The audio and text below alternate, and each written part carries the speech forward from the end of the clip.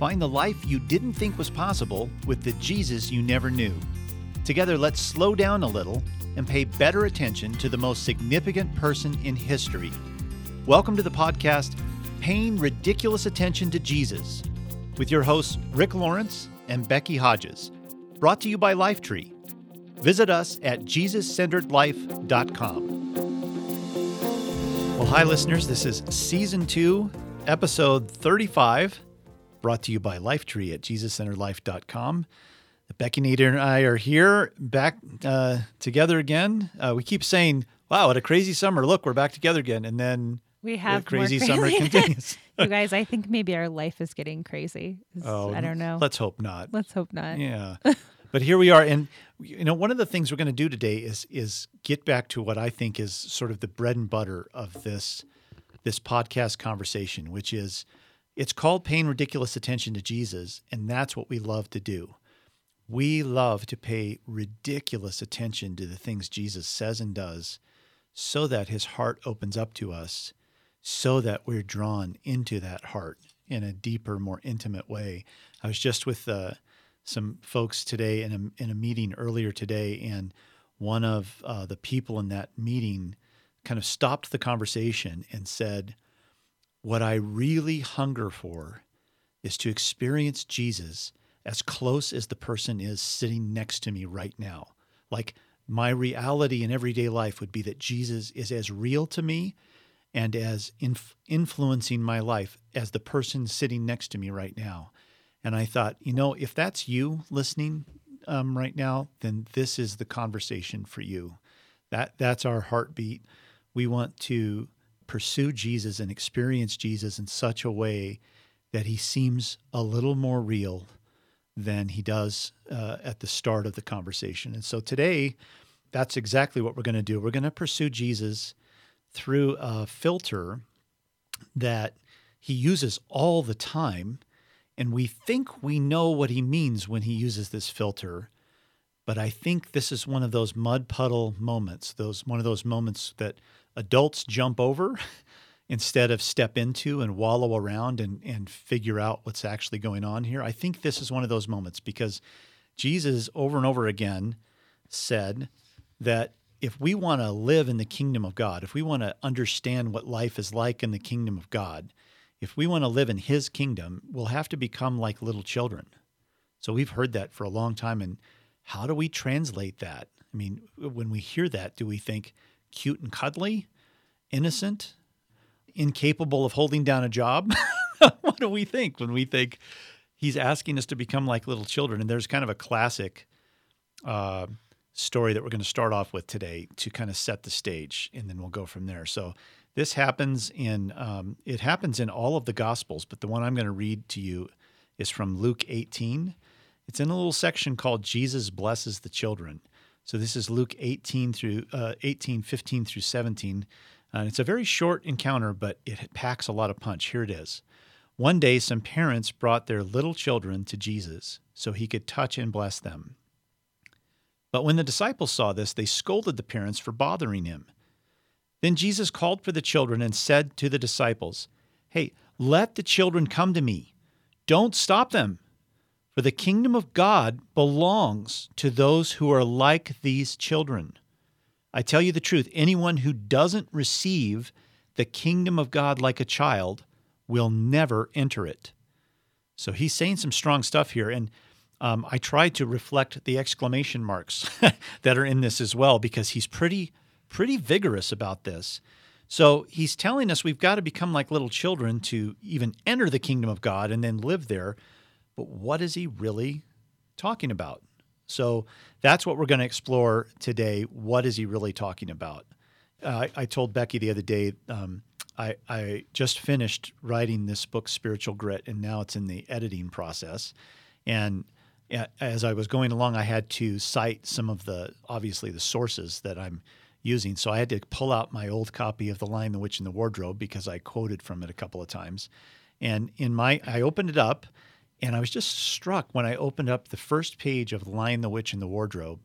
It said, C.S. Lewis wrote this, he said, "A book for children." And it struck me as so ironic because Lewis loved writing for children, The Chronicles of Narnia are some of the most beloved books of all time. Even people who don't realize a Christian wrote them and that there's allegory embedded in them love those books. And yet some of the most respected theologians in the world see these children's books as some of the great theological works that have ever been written. So Lewis says these are books for children, but actually there's great truth about God buried in these books for children. And it just struck me the irony that C.S. Lewis, maybe the leading apologist in the church in the last 500 years, let's say, one of the most learned men ever in the Christian body, embedded his theology in books for children. There's something very kingdom of God-like about that. You know, we also know that children in the time of Jesus were seen very differently. They were seen radically differently than we see them today. So that means that we have to understand what Jesus meant when he was referencing children, because we have to get into his context as well. He didn't really mean that, you know, like I said before, that he wants us to be as cute as children or as clueless as children or as unfiltered as children, I guess, in some ways. In fact, in Matthew 11, let me switch over to that real quick. This is a place where Jesus is saying, you can be like children, but not like this. Go ahead, you can read it, Becky. Matthew 11:16. To what can I compare this generation? It is like children playing a game in the public square. They complain to their friends, "We played wedding songs and you didn't dance, so we played funeral songs and you didn't mourn." I read 17 too. Oh, that's good. So he's saying, what can I compare this generation to? And then he compares them unfavorably to children who do what again, Becky? We played wedding songs and you didn't dance, so we played funeral songs and you didn't mourn. So these children are saying, hey, where's the cause and effect here? I did this, but you didn't do what I asked. I did this, but you didn't do what I asked. He's really pointing out how children think in very black and white, cause and effect way. And he's comparing that generation of adults to this negative aspect of children, or at least he's not honoring that thing that children do. So he's not saying that become like children in every way. He's not saying there aren't some things about children I don't want you to become like. He's not saying that. So, in fact, maybe let's talk about this just for a second, Becky. What are some ways that we can think of here that are obviously not things that he wants us to emulate as that children do or think or say? What are some things, like, if you can think of some things that you thought about or were as a child that you really don't want to emulate those things from when you were a kid? Does anything pop into your head? I don't think he wants us to have temper tantrums. Right, Adam? Huh? Oh. No, Adam has lots of temper tantrums. Oh, my These gosh. Kids, his son is about that age. Also, they tend to tattletale. They don't take responsibility for themselves. They have a tendency to show off sometimes. I was just with some cute, adorable little girls, and it was just cracking me up because they just wanted to show off constantly. Look what I can do. Look what I can do. So, and even with that, they tend to be very self-centered. Self-centered. The world revolves around them.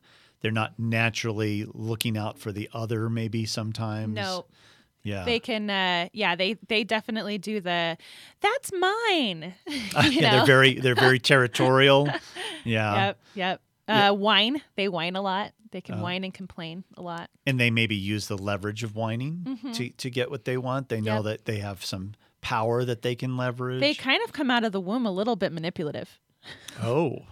They're a little manipulative. They know that if they smile and look cute, they can get away with anything. I mean, they kind of know right away. Yeah. So there's obviously some things that we don't. Jesus is not talking about here when he says you must become like little children. The other aspect of this that I mentioned before is children were treated differently at his time than they are now, and so it's important to understand some of that context. One great source for some context about this is a book we've mentioned before on the podcast. It's John Ortberg's book, Who Is This Man?, which is a unique book as far as the books about Jesus that I've read. in that he's trying to describe the impact Jesus had on world culture. Even if you don't believe he's God, Jesus certainly changed the way the world is. He changed history in a lot of arenas of our culture, and one of them is relative to children. I thought I'd just read you a couple of little excerpts from Who Is This Man?, where Ortberg is talking about how children were seen and thought of differently in the time of Jesus. So here's a couple of little excerpts from that book. Children would be thought of differently because of Jesus. Historian O.M. Bakke wrote a study called When Children Became People, the Birth of Childhood in Early Christianity, in which he noted that in the ancient world, children usually didn't get named until the 8th day or so.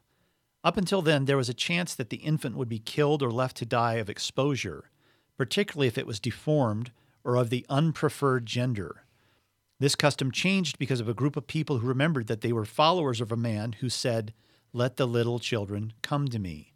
So Ortberg is here saying this attitude toward children, that they were only kept if they could be seen as useful or pragmatically important to life, that all changed with Jesus, who completely recast the value and importance of children outside of their pragmatic value.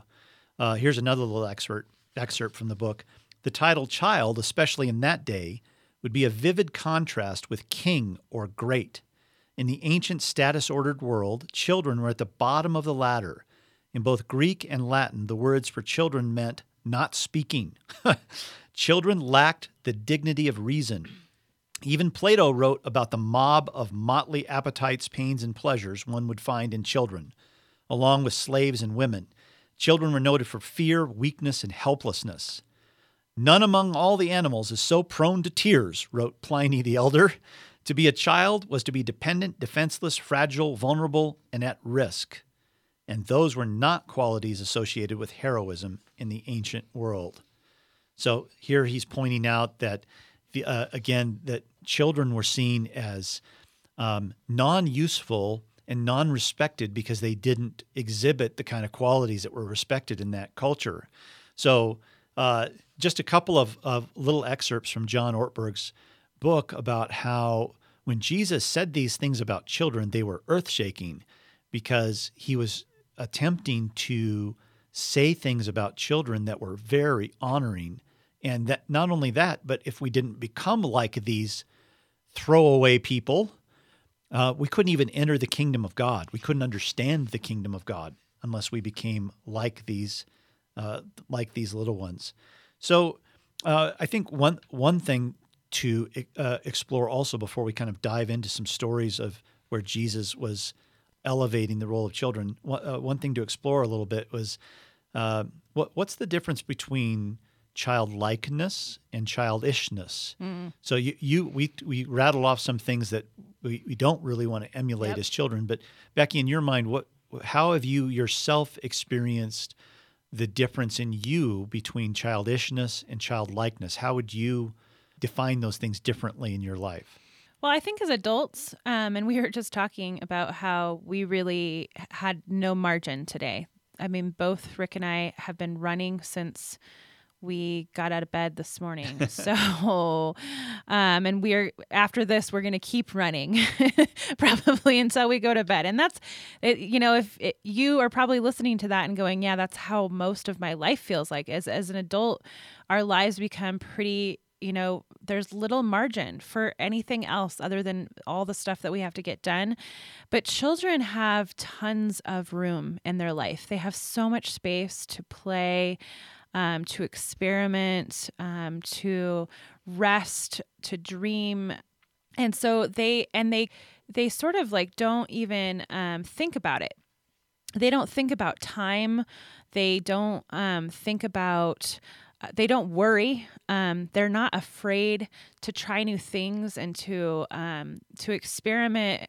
They're not afraid of how the world is judging them yet.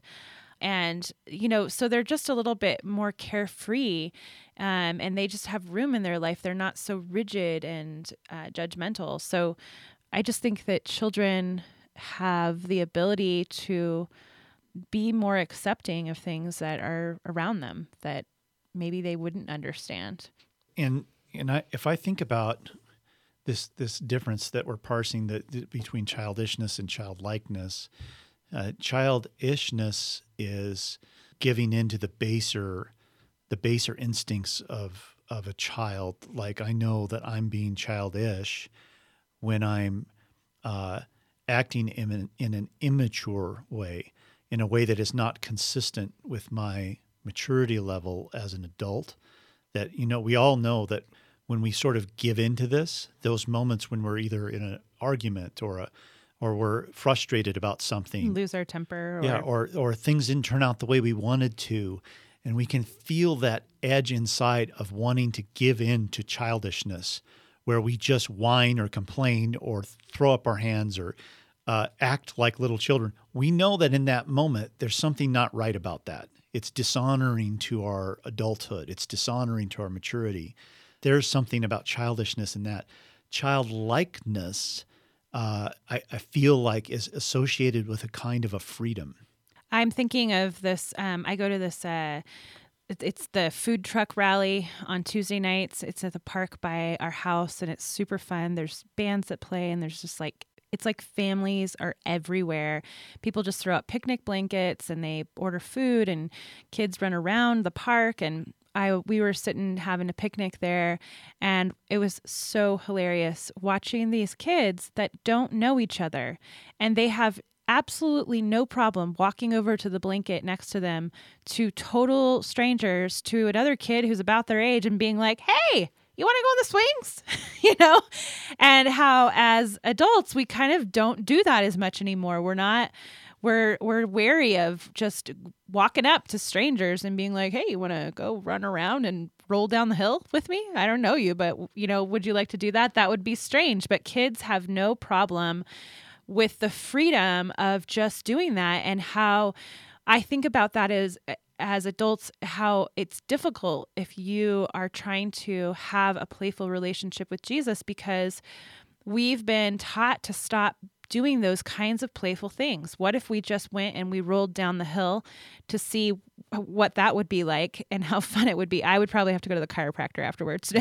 But these kids, they have no problem. And so by the end of it, they're all best friends. They're all, they've played, they've rolled down hills, they've climbed trees, they've gone on the swings, and they didn't even think about it. And then the responsibilities set in. Yeah.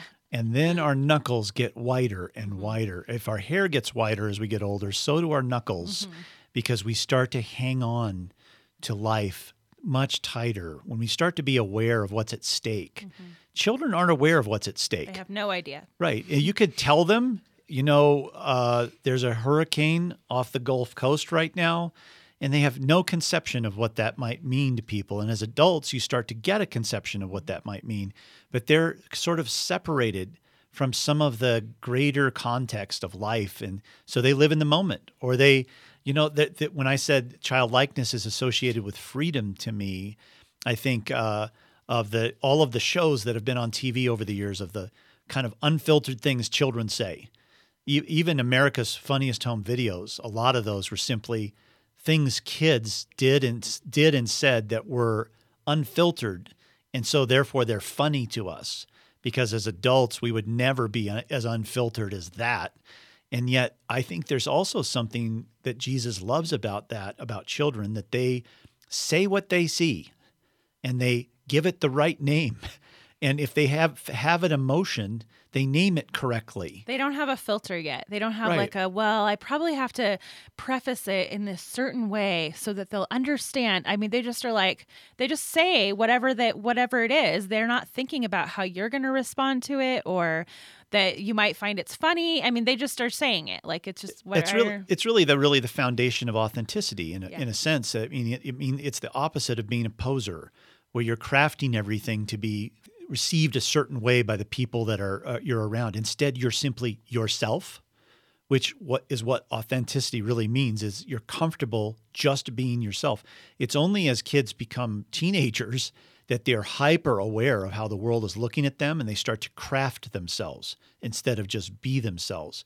So I think that's another thing that Jesus loves about children is that they are just themselves, which is ultimately where we're headed. If you think about maturity in Jesus, we are headed toward becoming ourselves again. Yeah. He wants to free us from the captivity of all of the facades and structures that we built around us and the games we play with people and all of the self-esteem related props that we've put up in our lives and all of the protections against vulnerabilities and threats that we've adopted and white-knuckled our way through. He wants to release us back into the person that we are simply and purely and how we operate and influence the world like that. Let's now just jump into some of these encounters Jesus had with children or times when he elevated something about children. And I will just read these little segments and then Becky and I will react to them. The first one is from Matthew 5. And this is interesting because on this podcast, we've talked about Jesus' standard for love. And it's a high bar. And here is when he talks about his standard for love, but he associates it with being children. So let me read this. This is from Matthew 5. It's verses 43 through 48. So this is part of what we commonly call the Beatitudes in Matthew 5. It's one of Jesus' first major teachings where he's simply saying, here are some things that are true in the kingdom of God, the culture where I come from. These things are true. So he says, you have heard that the law says, love your neighbor and hate your enemy. Okay, well, that makes sense. Yeah. But I say, so that's so key, but I say, he's trying to contrast life in our human kingdom with life in the kingdom of God. But I say, love your enemies. Pray for those who persecute you. In that way, you will be acting as true children of your Father in heaven. For he gives his sunlight to both the evil and the good, and he sends rain on the just and the unjust alike. If you love only those who love you, what reward is there for that? Even corrupt tax collectors do that much. If you are kind only to your friends, how are you different from anyone else? Even pagans do that. But you are to be perfect, even as your Father in heaven is perfect. Well, that's a daunting PS there at the end. But all of this is preceded by saying, if you love your enemies and pray for the people that persecute you, in those ways, you'll be acting like true children of your Father in heaven. I remember when I was little that I was so confused when people maybe adults or relatives in my life would be like, oh, I don't talk to that person anymore because we had a falling out or something. And just how perplexing that was. What does that even mean? Why wouldn't you talk to Aunt Sue? Just how confusing that is to a child. They don't understand the concept yet of how you could ever get to a place where you wouldn't like somebody, and how confusing that is. Yeah, or where reconciliation is not a sort of a rapid process, where it's unthinkable that you would never be reconciled with something that went awry at a play date, that you quickly move past those things to reconcile. So the idea that you would take a stance in life of non-relationship is bizarro. It doesn't compute in your little brain. You're just like, what are you talking about? I think what's interesting here too is when he says you're acting as true children, he's really saying that a child reflects the thought and behavior patterns of their parents. So as parents, I'm a parent of 2 girls. I know more than my words and more than my good and bad interactions with them. What they are being molded and shaped by is the essence of my heart and the essence of my wife Bev's heart. They are being shaped by what we honor and don't honor, what we think is good and not good, the patterns of our life that we do even when we're not thinking of them. All these things express our essence, what's at the core of who we are, and our kids are being shaped and molded by those things. So what Jesus is saying here is when you love your enemies and pray for the people who persecute you, you're acting like the essence of me. You're picking up on the essence of who I am. And this is really, I think, his end game. When it all comes down to it, He wants us to immerse ourselves in his presence so that we pick up that essence. We begin to behave like him, not because we're trying harder to be perfect, even as our Father in heaven isn't perfect. He's really saying, when you become more like my child, you will naturally express the essence of me, because you'll be acting like me because you're my child and you're picking up on my essence. So the more we immerse ourselves in the heart of Jesus, the more we act like him. It just makes sense that we become like children and we act like he acts. Anything else about that particular encounter? No. Okay, we're going to go to Matthew 18. Let's see, Matthew 18. I'm going to plug it in here. Matthew 18, 1 through 6. So here's an interesting, another iconic moment when Jesus gathers children to himself. So this is Matthew 18, 1 through 6. Here's how it starts. About that time, the disciples came to Jesus and asked, "Who is greatest in the kingdom of heaven?" The disciples seem to be always, interested in who's above and who's below. Totally. Who's at the right hand and who's not. This is Childishness. Childishness. This is not childlikeness. That's so true. Childishness. That's such an ironic Such observation. a thing that kids do. Yeah. So right as he's about to extol the virtues of children, his disciples are acting childishly. So they come to Jesus and they ask, who is greatest in the kingdom of heaven? And then Jesus called a little child to him and put the child among them. And then he said, so just picture that for a second. So he's calling a child who the culture said has zero value. In fact, if you killed that child for a pragmatic reason, nobody would bat an eye in this culture. And he's calling that child into the circle of adults where they don't belong, and then he's going to use that child as an example of something good. It's shocking. And so he calls the child to be among them, and then he says, I tell you the truth, unless you turn from your sins and become like little children, you will never get into the kingdom of heaven. So anyone who becomes as humble as this little child is the greatest in the kingdom of heaven. And anyone who welcomes a little child like this on my behalf is welcoming me. But if you cause one of these little ones who trusts in me to fall into sin, it would be better for you to have a large millstone tied around your neck and be drowned in the depths of the sea. Okay, so Jesus is not shy about using epic metaphor to drive home his point. If you've ever seen this particular scene in movie form or whatever, it always is portrayed as a bunch of hippies were hanging out and Jesus is the king of the hippies and they're talking about peace and love. But this was actually a culturally shocking thing to do. This is an example of, we talk in Jesus-centered life. Rick talks a lot about nice Jesus. And I feel like this is one of those portrayals of Jesus. He's such a nice guy, such a nice guy. He's cuddly. He's inviting a child. This was actually a flamboyantly in your face thing that he did. This would have been shocking. This would have been how dare he do this? This is a violation of our culture and our laws today. This is flamboyant Jesus in this case, and if you can see it like that, it's a very different picture. And if you think about what Becky, what you just said, and you think about it in terms of Jesus said, anyone who becomes as humble as this little child. So now we know what he means by humble as this little child. We understand in the historical context what that really means. We read this and we think, oh, humble meaning little. And maybe innocent, but what he meant is humble as doesn't matter at all. Yeah. In the context of this child, they have nothing. There's no esteem, no honor associated with them, nothing. You have nothing. And he's saying anyone who becomes as humble as this little child is greatest in the kingdom of heaven. So what do you think he's talking about there? Well, I feel like this is a good time to tell the story. From the Pigs page. Yeah. I know we were going to tell it a little later, but good. Now I'm feeling a little bit. So many of you guys know about the Pigs page. If you haven't joined, we encourage you to. This is a place for people who are all in for Jesus.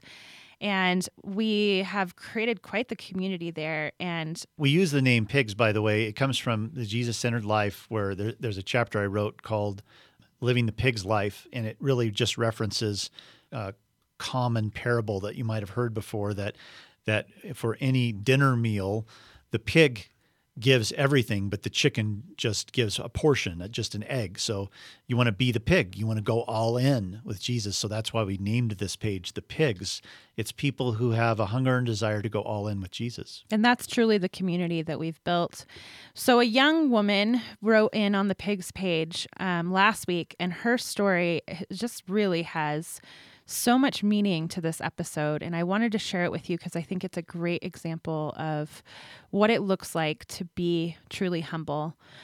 She said, "I've been joyfully making my way through all the old podcast episodes, and oh my goodness, has Jesus ever touched my heart and taught me so many things already?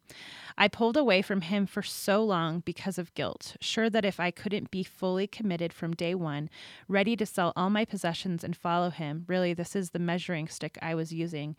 I grew up poor and still am. Giving away money is hard when I don't always know where the next bill is going to be paid from.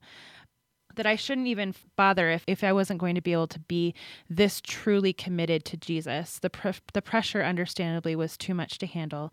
Hearing Rick and Becky talk about playing games with Jesus, building faith through baby steps, letting go of the biggest shoulds and the guilt, one of the biggest aha moments in my life."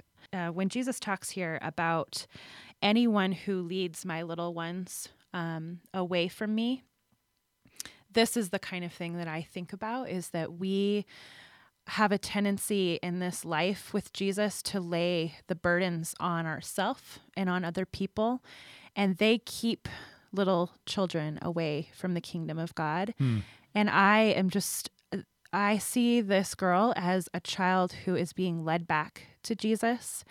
And I just think this is an example of being the least in the kingdom. And she, at the end of that, I think also said, I don't even have enough money to get the book you guys talk about, the Jesus-centered life, but I'm going to save my money until I get it. And that's the kind of exclamation point PS to this story. Why don't you tell that part of it?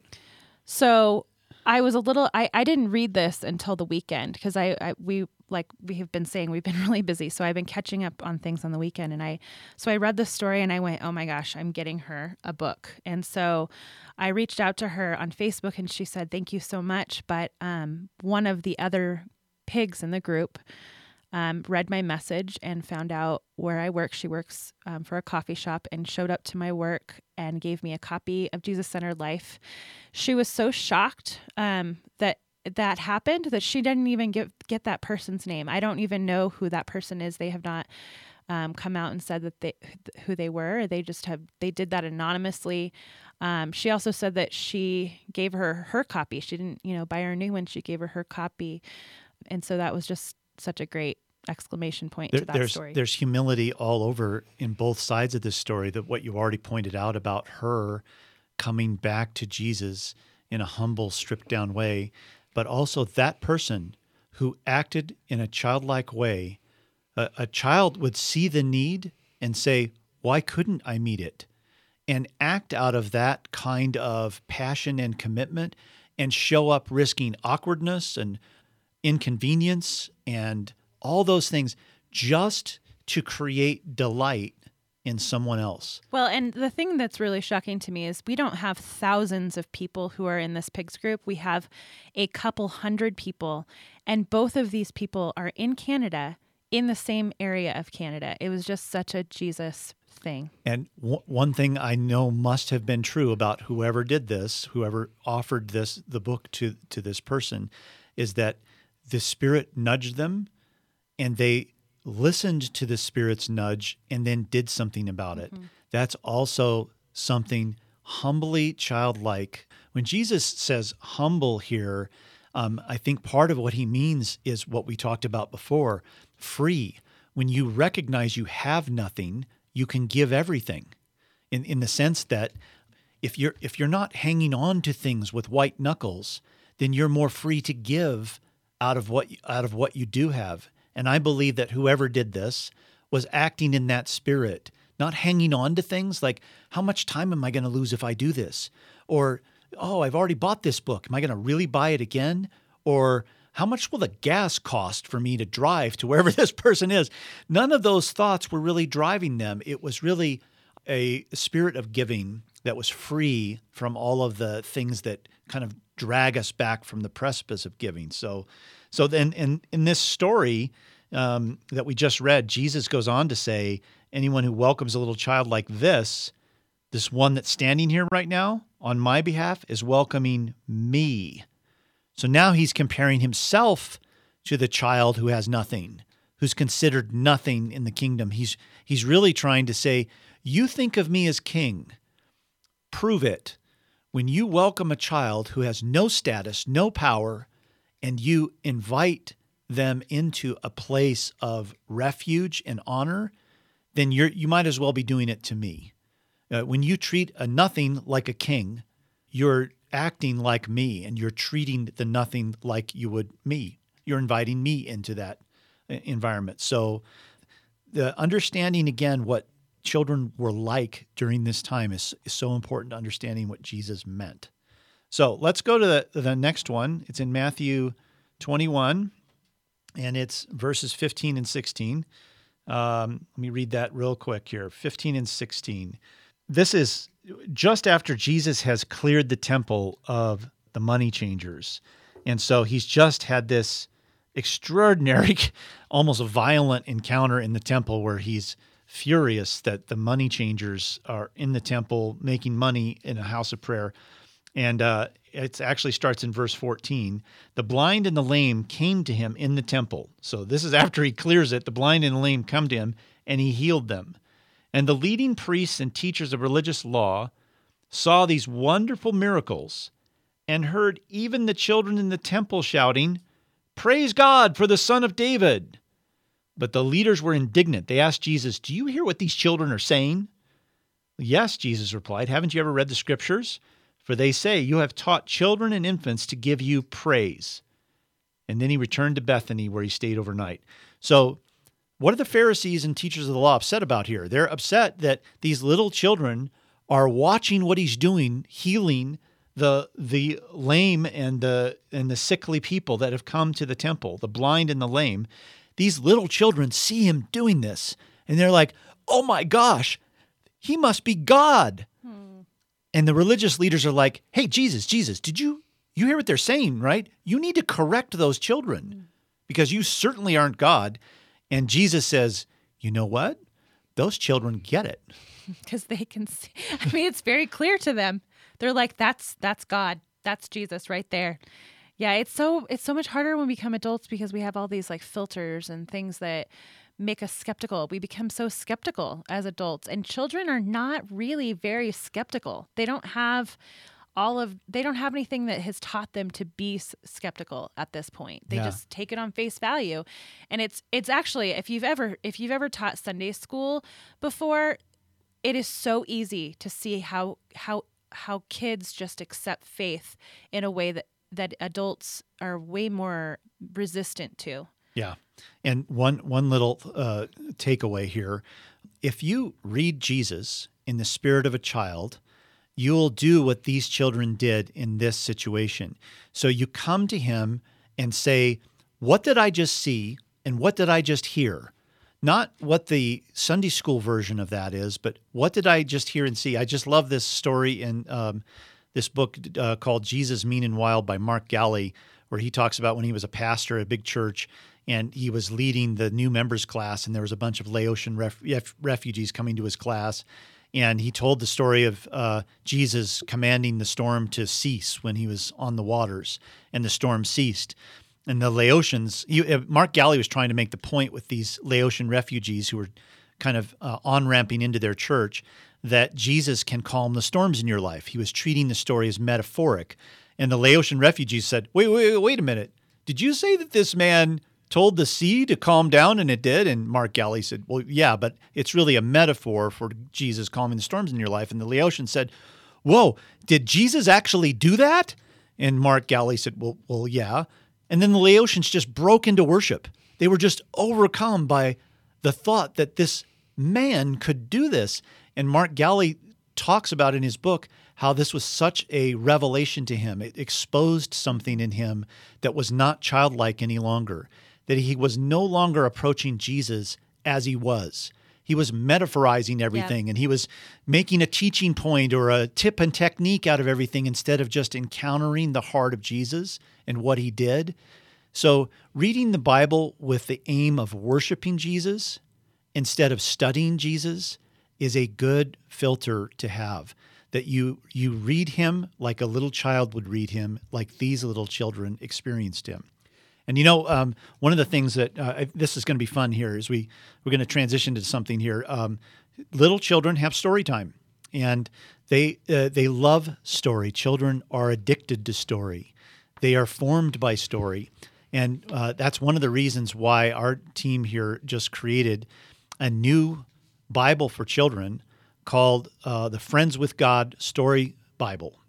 And it's a beautifully illustrated Bible, but one of the things that's radically different about it is that all of the stories are told from the perspective of the people in the Bible. It's not a story about people. It's told first person from the people who are actually in the story.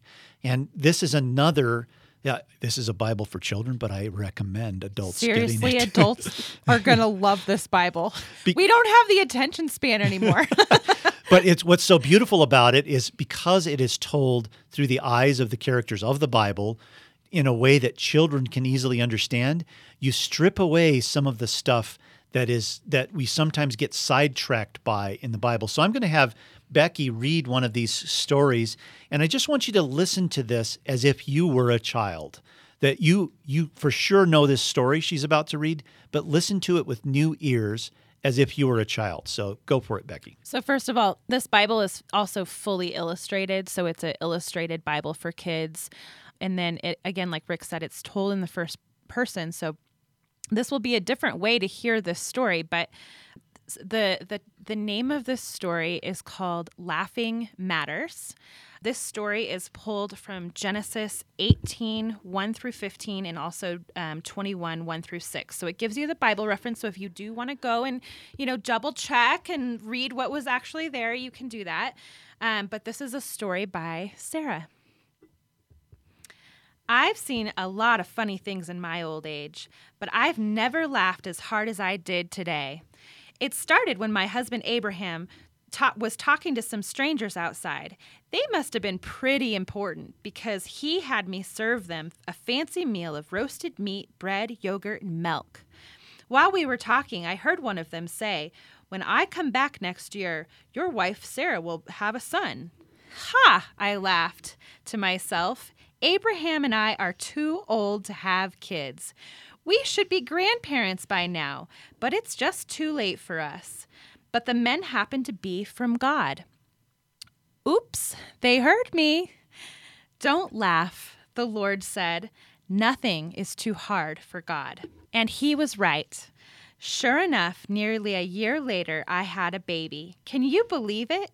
Abraham was 100 years old when our son was born. 100 years old. It made me laugh and laugh and laugh and laugh. We named our child Isaac, which means he laughs. That was the greatest joy of my life. It proved to me again how much God really loves me. The other unique thing is at the end of these stories, there's just kind of a little discussion question that you can use between you and your child to talk about. So it says, "Isn't joy amazing? There's really nothing in the world as satisfying as pure happiness. God taught me that in a way I never expected. When God said I was going to have a baby, I thought it was a joke. But after Isaac was born, I was laughing for a different reason. God filled me with a joy I'd never felt before. God wants to bring joy to you too. What makes you laugh?" So this gives you a chance to have a fun, interactive time with your child afterwards. Also, like I said, I can't stop reading this Bible. It's really great. So it's called the Friends with God Story Bible. We produce this. This is our company. This is from the Jesus Centered team. We are part of putting this out, and it's available in all the places that you can buy books. So. Yeah, it was released just in the last week, and it's already the top children's Bible in the world. And it's because it's beautiful, but it also has this unique vantage point from telling these stories from the through the eyes of the characters themselves. And you can see as you're listening to this, I was just thinking as I listened like a little kid, do you read this? That sometimes adults react to surprising, shocking things with skepticism, criticism, analyzation. In this story, you see the childlike response of delight over something God has done. The idea that we would be delighted by the things that Jesus does in and through our everyday lives. And sometimes we are just moving too fast, like we have been today, or we are so into our adult head that we don't pause to delight in these remarkable miracles that he has invested in our life. We don't even see the miracles that, at our around dinner time at night, when we pause to pray, we try to not just pray for the food on our table. We are trying to pray in a way that reflects gratitude over the overlooked things that have happened to us in the day, to point out the things that we've taken for granted, but actually are miraculous gifts. And in that way, developing the heart of gratefulness and delight toward the ways that Jesus threads his way into our life is a childlike way of living. So these aspects of childlikeness, where there is a sense of freedom and trust, I think in the end, the central aspect of childlikeness to me is this sense of unmitigated trust in the authority of in your life, that little kids don't have any thought that their parent won't come to support and care for them and do what's needed for them. They only learn to distrust when that trust is broken. So I think the greatest miracle in all of the Bible and what Jesus is really up to in his mission is to do what seems impossible, to restore our childlike trust in him. And I just, after reading this story in the Pigs group, I really want to say this today, that children mess up all the time. I mean, it starts when they're like barely walking, that they just start doing stuff that they shouldn't be doing and making you mad, and they don't know any have to better. be disciplined. But they never for 1 minute doubt in their mind that their parents love them and that there's anything that they could do to fully separate themselves from their parents. Yeah. And if you've been listening, or if you've just started listening to this podcast, I want to say that I don't care if you feel like you have ruined your life, or that God could never touch you, or that you don't have enough commitment for him. He is always chasing after you because you are his child. We just want to make sure that everyone here knows that they have a path to Jesus that is clear, and that the way is clear, and that he will never stop relentlessly pursuing you. And as we close, I just felt nudged to do this as Becky was saying what she just said. So if you just now resonated with what Becky said, like even if you got a little bit emotional as you heard what she said, I just want to stop for just a moment and pray for you right now. So Lord Jesus, we ask for those people who just heard that and got a little bit of emotion because of it, that you're right then surfacing an area of captivity in them, that their longing and their hunger was coming to the surface. So we ask right now, Jesus, that you would bring freedom from captivity to everyone who just now felt that they would walk through this open door from their cell to freedom right now, and that you would be there standing, holding open the door as they walk through. So I ask that you would prompt those who just felt that to walk toward you right now and walk through that open door out of their cell into freedom, into your presence, and that as soon as they get past that open door, that your arm goes in their arm, and they know that you're their companion now in a life of freedom. In Jesus' name. Well, gang, it's great to be back. It is, and it's great again to wallow into these stories of Jesus. So please do, if you haven't already joined the Pigs group, we would love it if you did. It's easy to do it. There's a little, if you go on to our podcast page at JesusCenteredLife.com, you will find a little button there that says, I want to join the Pigs. And and you'll ask to be invited in, and we'll open the gate to you so that you can be a part of this community as well. And we often get great suggestions for podcasts on that page, and there's great help from one another in that page. There's great quests and pursuits of Jesus that are posted on that page. It's a community of like-minded and like-hearted people, so please do pursue that. And we'll also have links to the Friends with God Story Bible on there and other resources we've mentioned in this podcast. And we're just so grateful that you listen and that you're part of this community. Remember, you can find out all about this information in the very place I just mentioned, JesusCenteredLife.com. You just find our podcast section, and you're looking for this episode is Season 2, Episode 35. Again, this is Paying Ridiculous Attention to Jesus, a podcast from Lifetree. Subscribe to us on iTunes for all the latest podcasts, and Becky and I will talk to you again next time. Bye.